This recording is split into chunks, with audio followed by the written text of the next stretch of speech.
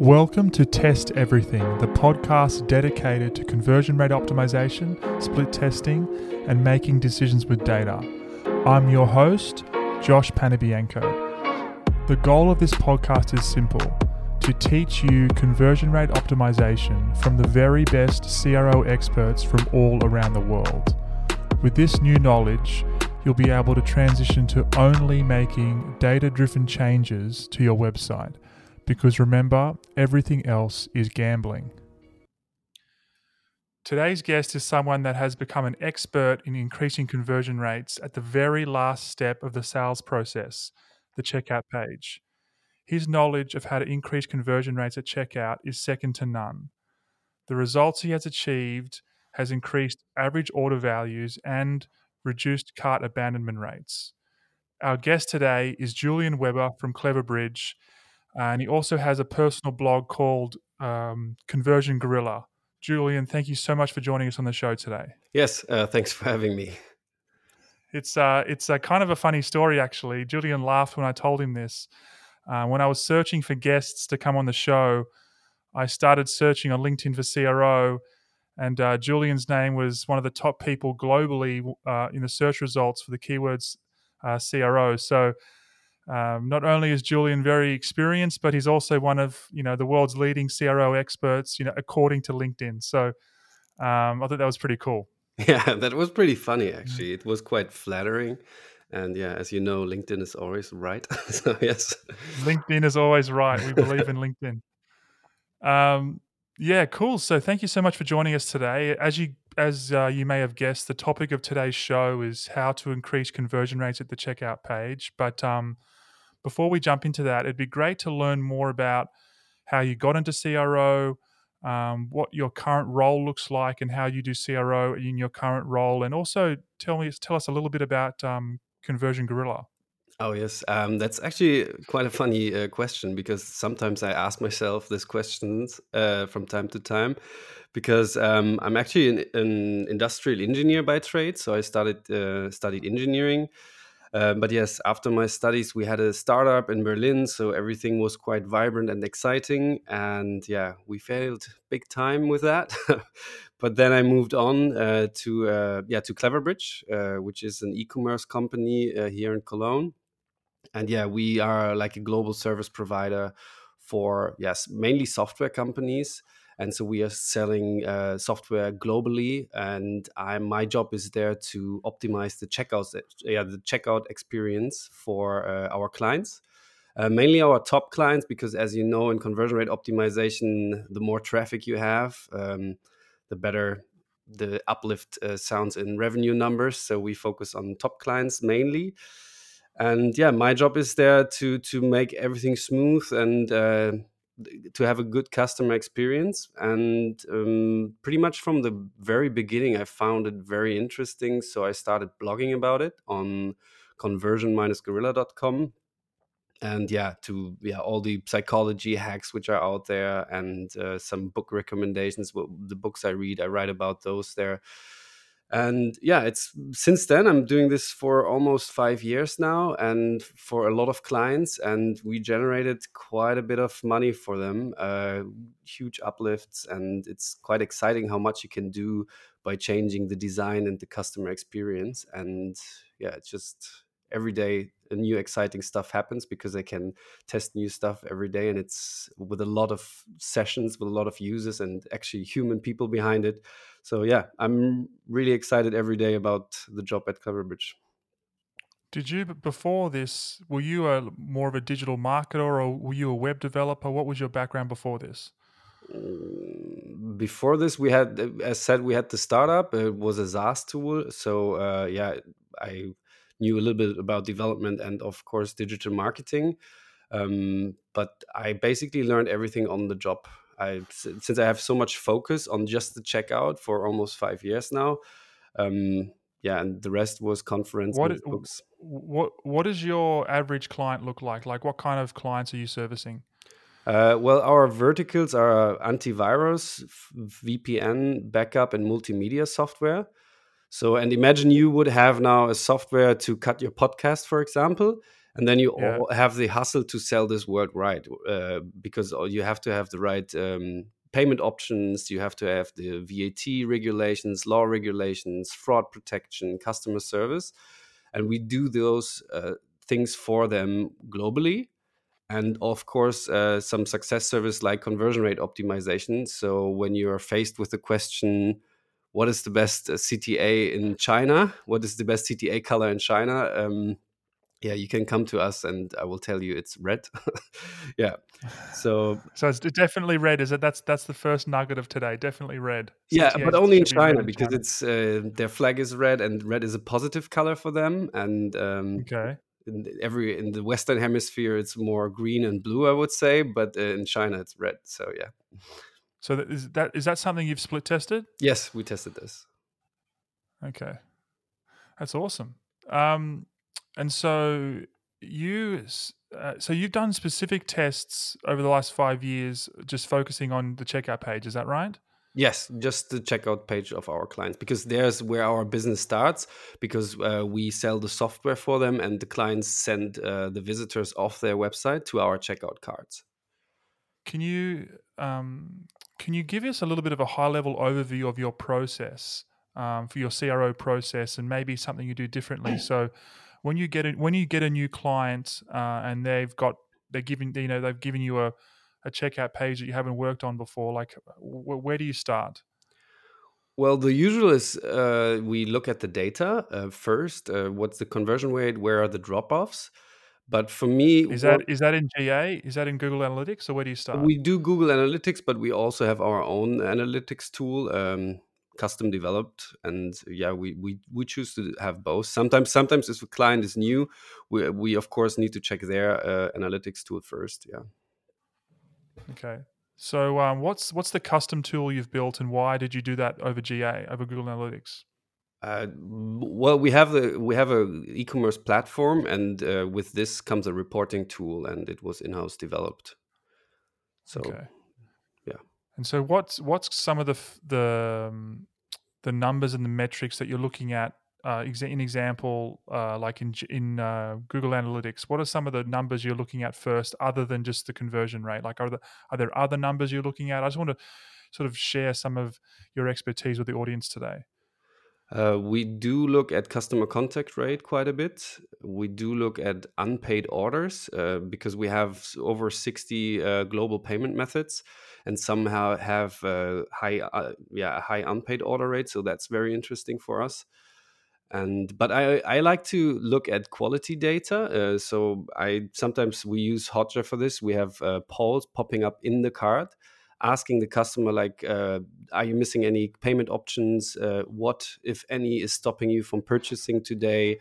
Are you missing any information on this page? So we get some real market feedback, because it's quite, let's say, quite powerful human telling you exactly what is missing on the page. So I like to, of course, the quantitative analysis takes place in Google Analytics or in the other analytics tool. But for me, always is the qualitative data, live market feedback from the people is yeah, gold always, because you find like really golden nuggets which you can then use to optimize the page. What with those surveys, what percentage of people are actually completing the survey generally? Like, is there a general rule of? Because I'd imagine, because you're asking something of the audience, you're asking them to do an extra step, and so what are the conversion rates like for those form completions? Well, depending on the client, and you also have different trigger options with these polls. I mean, most of the listeners might know it's just popping out at the bottom, and you can have, for Mm. example, a wait don't leave functionality. So only if people leaving the checkout, it pops up, and then you get quite a funny answer. Sometimes people get really mad, but some actually will tell you. That they weren't seeing the cost up front. For example, the VAT wasn't showing right, or um, yeah, stuff like that. And it's and of course you can do the same when you ask a customer when he purchased already. Then you can ask him what made what was driving the purchase decision for you today, and you get like really solid answers. Like, okay, there was a 3-for-1 offer, or the discount or promo code was nice and enticing, or sometimes you get just people. I had one person saying the sun was out and I had the money. That was actually my The best sun answer. was out and I had the money. Okay. Okay, so just breaking this down for the audience. So now you've done the research and the data, and once you have that research and that information, what's your next step? Like, are you doing like an experimentation sprint? Are you like what's the next step from there? Well, for a new client, it's always that we try to make the customer experience seamlessly. So we adapt our design from the checkout to their product pages. So that's very important that the customer has the feeling that he is in one checkout flow from the homepage to the product page to the checkout. And then Yeah, we, of course, implement all our best practices. Since we're doing this for over 5 years now, and our CTO is quite a conversion rate optimization fan, so we have a lot of development resources for this. And we've come a long way in best practices. For example, we don't have any account creation up front anymore. We have one page checkouts, so everything is on one page. So the customer doesn't have to click through a lot. And yeah, once we implemented, let's say, our best practice card already, then we do gather the qualitative data, and then we start hypothesizing. So we think, okay, if we offer here an upsell, or if we offer a discount code at some point of the customer journey, this will have this impact, hopefully. And then we do a roadmap, and we prioritize our ideas by the most how to say, the most realistic impact it might have on the conversion rate. So we do the biggest tests first, because we want to achieve higher conversion rates up front very fast. yeah. There's definitely you definitely want to book a win for the client Yeah. as soon as possible for sure. Sometimes what we Um, do is we combine things. If they fall under one theme, for example, we do trust themes. So if we gather the feedback from the market that people have trust issues with the card, then we pack a lot of different ideas which increase the trust. For example, saying, okay, this is a secure payment methods, or we show some security badges at the bottom, and we pack those in one test and say, okay, the hypothesis is if we make this card more trustworthy, more people will end up buying. okay. And how do you build trust at the checkout? How do you do that?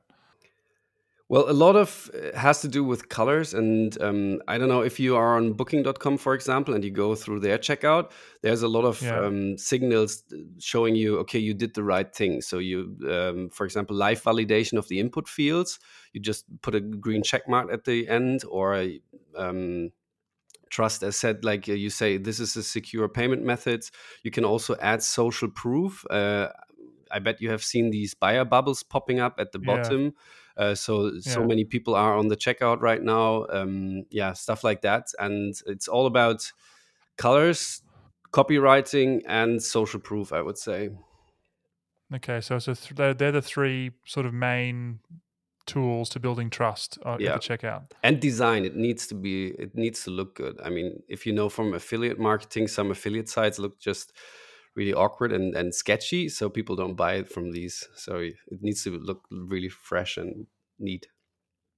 How do you tackle the challenge of making these checkout pages look great on mobile? So are you doing individual tests for mobile only, or how are you tackling that?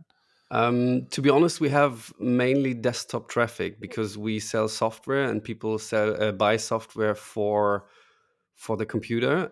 So we have Yeah. 95% desktop traffic. Okay. Our clients on the front end might have more mobile traffic because they go on the product page or on the home page. But when they actually end up buying, they usually do this on the desktop. So we don't have a lot of mobile traffic. Some clients do, not mine though. But if we do for them mobile, we try to have, for example, PayPal Express or Apple Pay. So these one-click payment methods, so that everything is filled out beforehand. So the user has very little effort to put in this his personal data. So you've used Apple Pay before in mobile checkouts, and you've seen an increase in conversions, have you? Yes, yes. PayPal Express and Apple Pay are usually good for mobile. PayPal Express. Okay, Cool. And so then you just basically, are you just deploying tests now? So now that you have those, you're just deploying tests and I guess reporting the results, and then that test is informing the next one. Is that how the process works? Yeah, kind of. We have bi-weekly meetings with our clients or weekly meetings, and then we go through the roadmap. And since it's often most of the time custom development because we have our own front end team, and yeah, because we're doing this for over 5 years now, things have gotten more complicated. So we need a little bit development effort always, or most of the time. So yeah, we're planning this through the roadmap and just following item by item. Cool. Um, I'm interested to see what your feedback is on this. I know a lot of companies are looking to increase their conversion rates, and well, almost all companies are. But in your opinion, can any company start a CRO program, or is there a minimum amount of traffic or transactions a month? In your opinion? Well, that's a good question. Well, you have to split CRO into, for example, applying best practices to your page or running A/B tests. So if you want to run A/B test, we always say, okay, we need at least 200 orders per candidate. So when you run a simple A/B test, it's 400 orders. If you run an Is that per, ABC is that 200 orders a month or a week, or what's per the per candidate, and we usually run an A/B test a full business cycle at least. I mean, sometimes we're reaching these 200 orders in a day because we have that that amount of sessions and big clients, but we yeah? still let it run over the weekend, so we even out everything. But yeah, if you Oh, want so to, the minimum time you'll run a test is at least 7 days. Is that right? yeah, we're trying to. Yeah, Okay, cool. that's what we aim for. So, what would be your advice for people who don't have those minimums? Then, who sites that are a little bit smaller, who don't have 200 transactions to work with? Well, get an experienced CRO person to bash your website. No, Yeah. I'm just Okay. kidding. Well, definitely there are. A lot of people say there are no best practices, but I think that's completely BS. There are, for example, making your page speed faster, making your input forms small, like less effort to fill out. Having good images, good copywriting, that are all best practices you can do without A/B testing. And of course, we talked about Hotjar, which is kind of my favorite tool. You can do session recordings with that. So you see what the people are doing, are clicking on your website. And you can always ask people if they're missing any information. And for example, on the product page, you can just simply pop the question like, what are you missing on the page? And there will be a lot of stuff which you missed in your initial design. And your visitors will tell you, and then you can add this, and this ultimately will lead to more conversions because the people are on your page are well more informed. So Okay. I think it's totally possible with very little traffic to optimize for conversion. Yeah. Okay. Cool. Because that's often a question I get. What's the minimum amount of traffic per month? And I guess there is no real minimums. It's just everything is, any conversion rate number you have can be improved. So yeah, that's awesome. And it's also depending. I mean, sometimes if we have a lot of traffic, we run A, B, C, D, E tests, like multivariate tests, because Optimizely once found that most of their users have a best results when they run 5 different candidates per idea, per hypothesis. So sometimes we're testing 10% discount, 20% discount in one test. But if we Yeah. don't have that amount of traffic, we just run simple A/B tests. So we reduce the amount of candidates we have. That's also something you can do. Yeah. Speaking of testing, it'd be really interesting for me and for the audience as well if you could give us some details about a surprising winning test that you did, and then what you learned from it. So yeah, surprising for me was a surprising winning test. are always like coupon code tests. So when we offer at the right spot of the customer journey, we offer a coupon or a discount code, and I'm always fascinated how much of an uplift you can achieve. Like we found various feature how we can, let's say, inject the coupon code in the customer journey, and yeah, the conversion uplift is somewhere between 15 and 24%, because that's the natural behavior of people. They go in the checkout, and then they go on Google and look for a coupon code somewhere else. So, and we don't want them to abandon our cart to find a coupon offer which is probably next to a coupon offer for from a competitor or something, right? So you want to have people within the cart, and if they are looking for like an incentive to make the last, to go over the buy now button, let's say, then placing a coupon code at the right time, it's works wonders for us, and it's really helpful, and it's always surprising to me how much of an impact you can have with just a coupon code of, let's say, 10 or 15%. So in your experience, when is the right time to introduce that coupon code? Is it like on load? Like, do you wait 10 seconds and then it pops up as a modal, or is it a little banner on the side, or like when in the checkout are you doing that? Usually before the person before the person puts in his data, because then he's already focused on a different task. I mean, there are always these mental models you have to follow. Like on the product page, he's deciding if he wants to make the product. Then he goes to checkout. Then he looks on the price and the, let's say, the VAT, and makes those decisions. And so it's about the price, and then it's a good time to put it in. Once he's with typing in his email and his credit card information, it can be disturbing, because then he's like, oh, there was a coupon, and maybe it was too late. So I would do it beforehand, or especially if people are leaving, for example, cart abandonment emails or something, you can place there a sweet offer. Yeah. And so, but yeah, 24% increase in conversion. That's massive. It was That's great. In revenue numbers, it was above 1 million. It was just crazy. Like we had a wow. party. So yeah. Okay. Wow.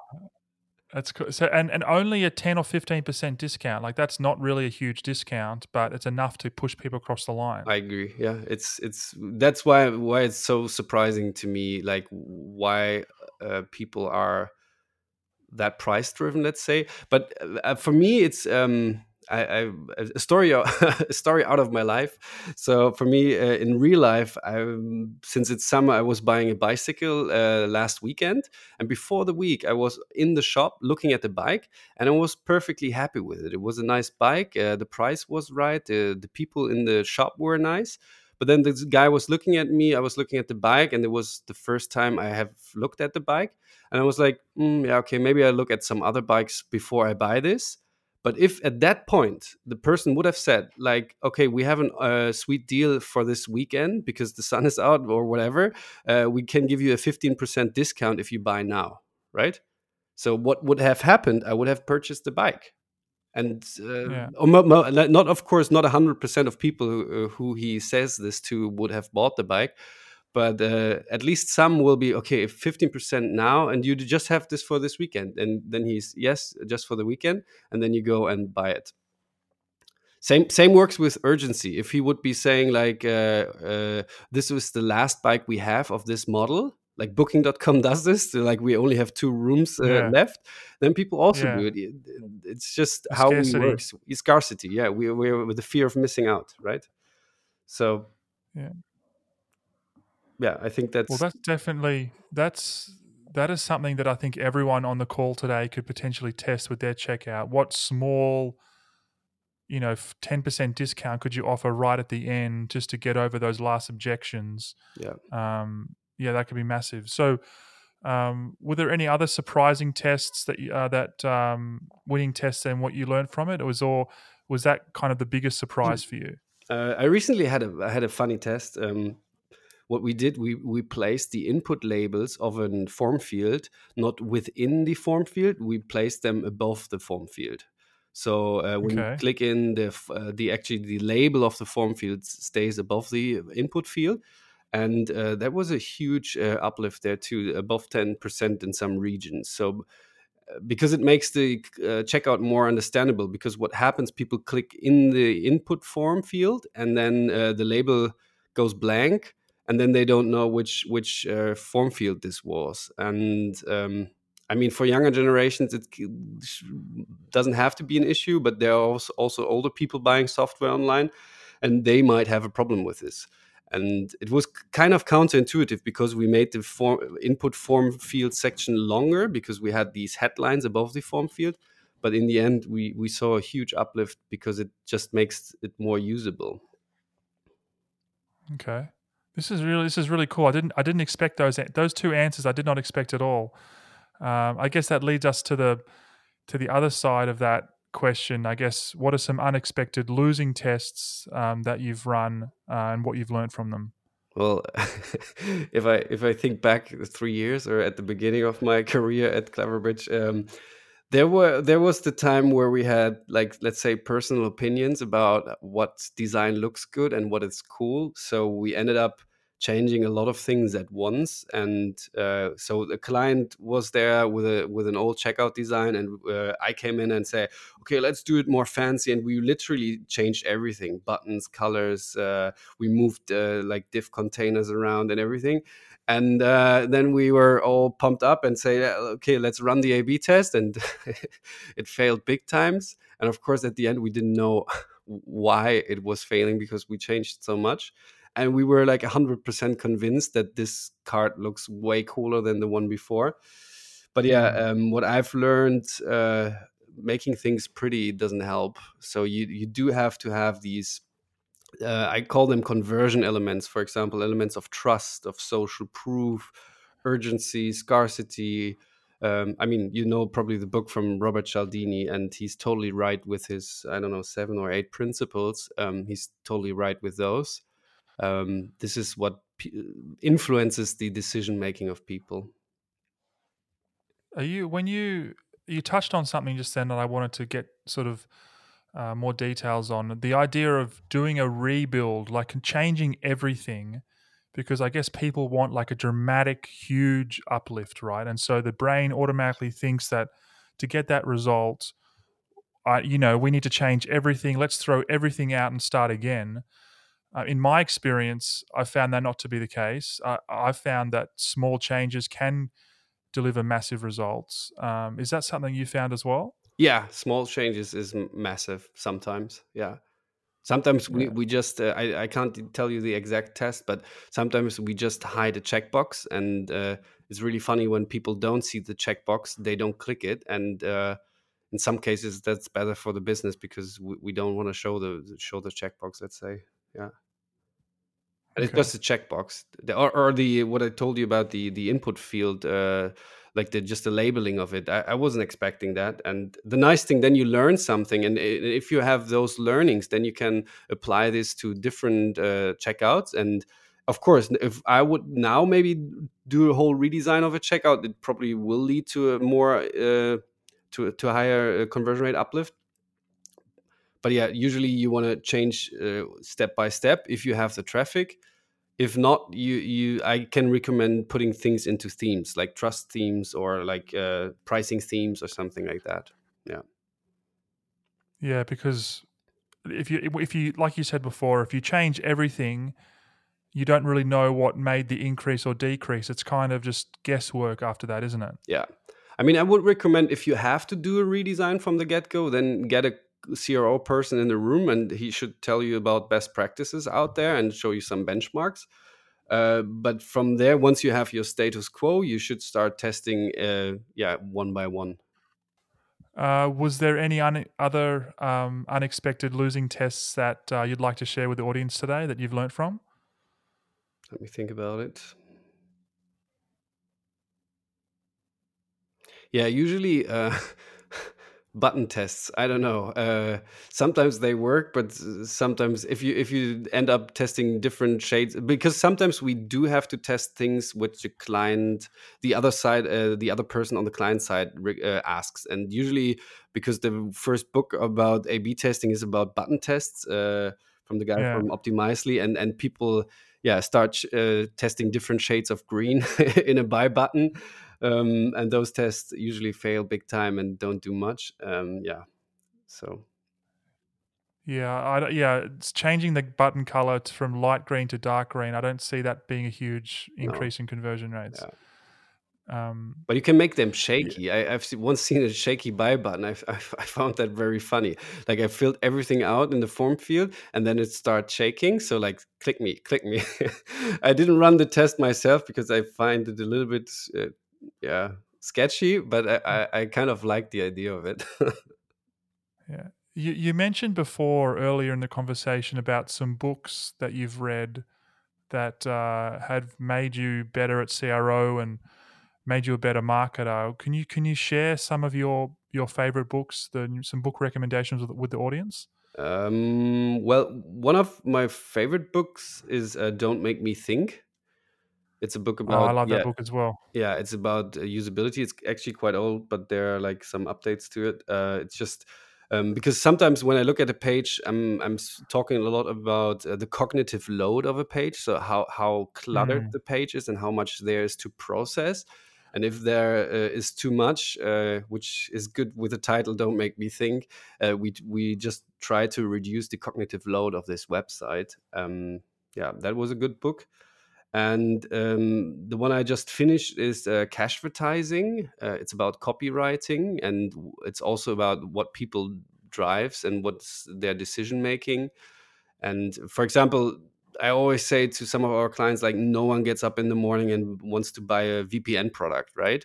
Or an yeah. antivirus product. And Cashvertising or copywriting helps you to translate those features into benefits. Like, why do you buy an antivirus product? You buy it for personal security, that your data is safe, that your children are safe browsing the web.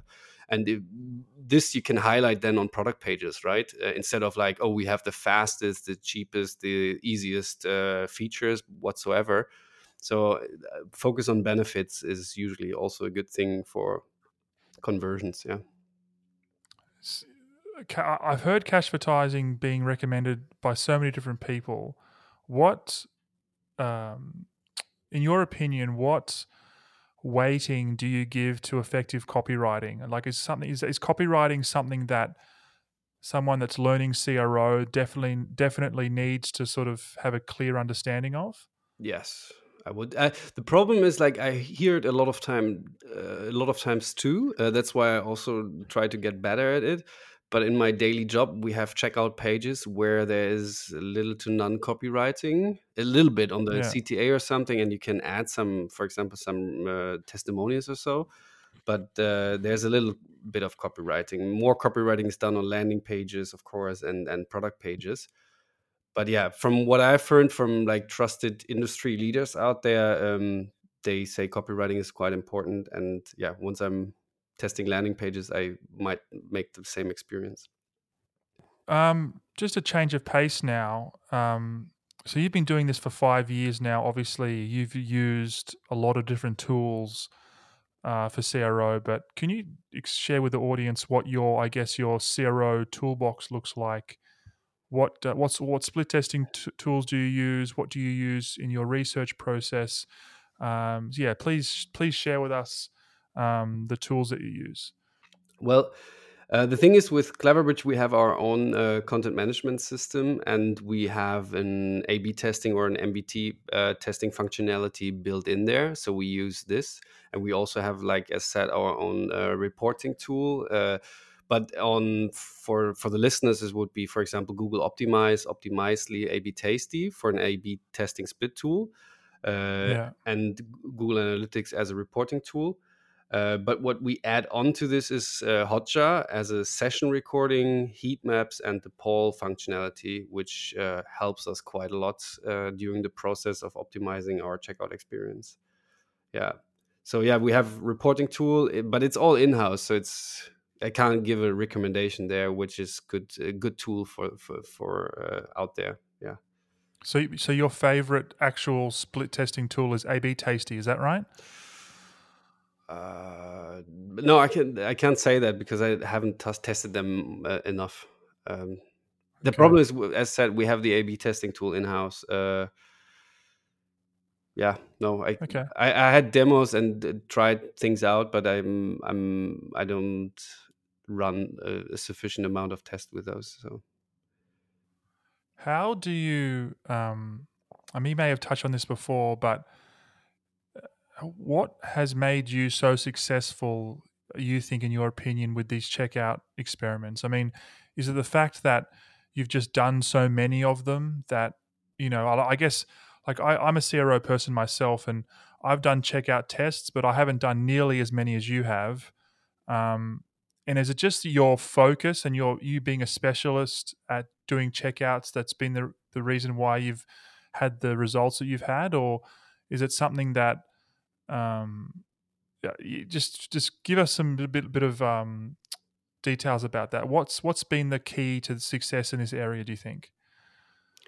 well, yeah, as you said, definitely the amount of tests you run, because if you fail all the time, sometimes you find a winner. But what helped me most is really understanding the human nature in a way, like really understanding, standing there in the bike shop and then understanding myself, and then looking back at my test, and then understanding, okay, that's why the decision. That's why these concept is driving the decision. So the things Robert Cialdini was talking about, or empathy, like just understanding the human nature, like what insecurities people have. And for example, people are, sorry to say that, but most people are, or all the people including me are at the beginning selfish. So they want the best deal for them, they want their benefits, and they want, usually they want to buy the outcome of a product. For example, if you sell an online marketing course or so, they don't want to buy your course, they want to buy them being better at online marketing, right? So Yeah, yeah, just over the period I've been testing and watching a couple of thousand session recordings, and also looking at the feedback from these market surveys, it's just interesting how people are like self-focused, and if you give them that, yeah. then they convert, because then you serve their needs and their problems. It's interesting that not enough people talk about the fact that it's just self interest that drives so many buying decisions. That I mean, people don't really care about your product; they care about what it can do for them. Yeah. It's all about sort of what's in it for me kind of thing. Yeah, what's in it? Yeah, Uh, I mean, of course, like everyone, you watch a lot of videos and read a lot of blog posts, and that some person really said that, like, no one wants to buy your but wants to buy your product. They want to buy the solution to their problem. They want to buy a fancy item they can wear and show to their friends. And once you understand that, because as a CRO, you start, and then you also self-focused, like you want a higher conversion rate, but then you need to think about the person in the for example, in the checkout or on your page, and try to serve them and what they need, and then you usually win. hmm.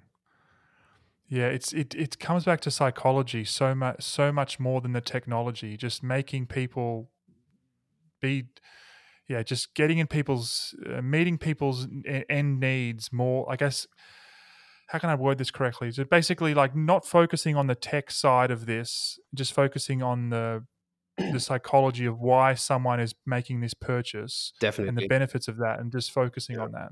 I have a funny story which I observed during work hours. Yeah, So my colleague, I hope I can tell this.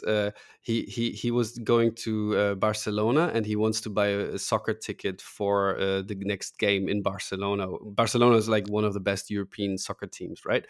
So yeah. and he really wanted that. So the need for this product was so high, but they made their checkout experience so impossible to deal with. Like, it wasn't working. So he spent more than 30 minutes or something trying to get through the checkout to get the tickets for him and his friends. And so if the need and the how do you say that, the if the person really wants your product, he will find a The way to desire. purchase it, right? So and so it can be complicated, and stuff like that. It can be really complicated, but if the person really wants the product, he finds a way to get it. So Mm. yeah, I think the product and the need behind it is more important than, yeah, design, in a way. Mm. Yeah, it's you know, like in like in the US where people sleep outside of Best Buy to buy a TV that's $50 off. Yeah, Like, that exactly that. Yeah. yeah. So one of the, I guess, we've said so many recommendations today on this call. I'd be interested to see what your feedback is on some, I guess, some bad recommendations that you hear a lot about when people are trying to build checkouts and do split testing in general. So, is there any sort of stuff that you've heard recently that is, in your opinion, bad advice when optimizing a checkout experience? Well, definitely bad advice is to go away from the industry standard, let's say. So you have a lot of checkouts like Amazon, Shopify, so these kind of checkout layouts, and changing the Yeah. layout just for creativity. So there's nothing worse Mm, than a total way when you switch positions of everything and people don't find the way through the checkout because there was a too creative mind behind the design. So I would stick to industry standards wherever possible.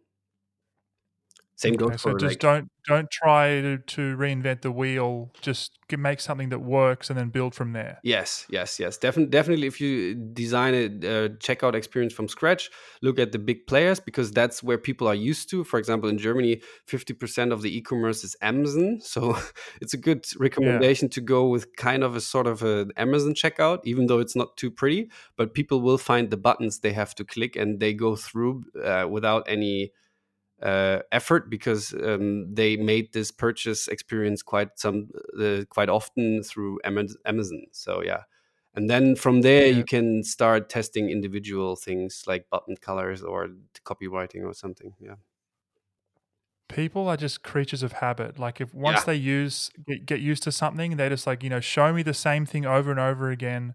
yeah, Um, it reminds me of a story of a friend of mine who used to work at a video store, and long story short, the same old movies used to get borrowed from the video store over and over and over again yeah. That's, because people just want to watch the same movies again. Like they just there's about like the 80/20 principle. It's like those 20% of movies account for 80% of the movies that are borrowed at the video store. It's yeah. just it's crazy. Um, cool. So look, we've said so many things in this call today, and I guess you're definitely um, a specialist in your field, and I'd be really interested to see what you think, what your predictions are really about, the CRO industry over the next 5 years. I know, for example, that UX has become like this skill set that every single tech company needs now. That you need a UX person in your team to succeed. And where do you see CRO falling in that tech environment over the next few years, in your opinion? I think it will be huge because just from the results now I see it's you can't turn how do you say this in English, a blind eye on this. Like you can't look away Yeah, from the results we're driving. And as said, like our CTO was quite keen on A/B testing and conversion rate optimization, and he started with one person. And now 5 years later, we are like four persons just solely focusing on this, and yeah, the results are just massive. You can drive, and there, I mean, you said it, like there should be a CRO person in every room where you discuss design or usability and things like that. And I think it will be massive. For example, in Germany, we just have like two agencies, yeah, two main agencies focusing on conversion rate optimization, and they just started a couple of years ago, and it will be big because the amount, and we also asked one of the agency to give us some recommendation, and they were up to speed with us. So it was I had the feeling, okay, we are already on the edge of the development. And yeah, so, and we are still not having everything right. So there's a huge I see the huge potential in this. Even to That's why I'm doing this for 5 years and probably the next 5 years, because there is potential, endlessly potential to optimize. Yeah, mm. I think it will be huge. Yeah, Cool.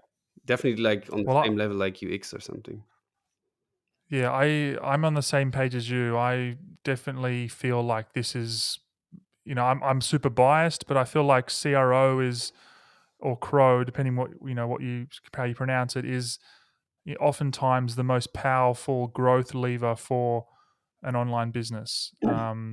Definitely, and And it's not a thing which can be done by a designer. Let's say because changing the design, as said, it can make it more useful and have a little bit of uplift. But then it comes to human or user psychology and what to do about this, and to drive the decision making in the process of purchasing. And for e-commerce in general, CRO will be huge, or is huge so, what for us in, already. in your opinion, what makes a good CRO person? In your opinion, like if you were to hire someone for a CRO role, what do you look for? Experience, I would say, because it's nothing which is taught in university or in. I mean, there are courses out there which some of them I took, but yeah, they are okay, but they're not. So you just have to be curious about, let's say, human psychology, copywriting, design, and testing. That's like that needs to be like your focus, and then you need a lot of experience. If you run a lot of experience, a lot of tests, and you went to a lot of conventions where people talk about their tests, and you read a lot of blog posts, then eventually you get better. Hmm. So yeah. Okay.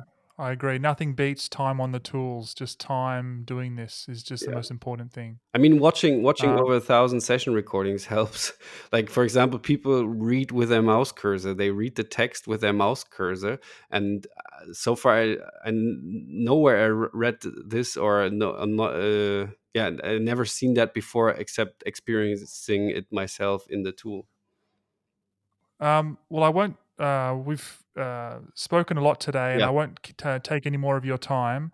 One last question I'd like to ask is that how can people get in contact with you and stay up to date with what you're doing at your company and also you personally as well? Well, type in CRO in LinkedIn. I'm just Oh, hopefully, when when this is getting more competitive, probably there will be other people also. Yeah, you can either text our team at cro@cleverbridge.com, or you yeah. go to conversion-gorilla.com, which is my personal blog.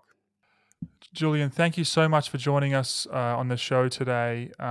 It's been amazing talking to you. We've had so much fun, and I really think that the audience is just there's definitely a lot of sort of aha moments on this call. So I really, really appreciate that. Yeah, If you want, yeah. if you want any more information about what we've talked about on the show today, please check out the show notes.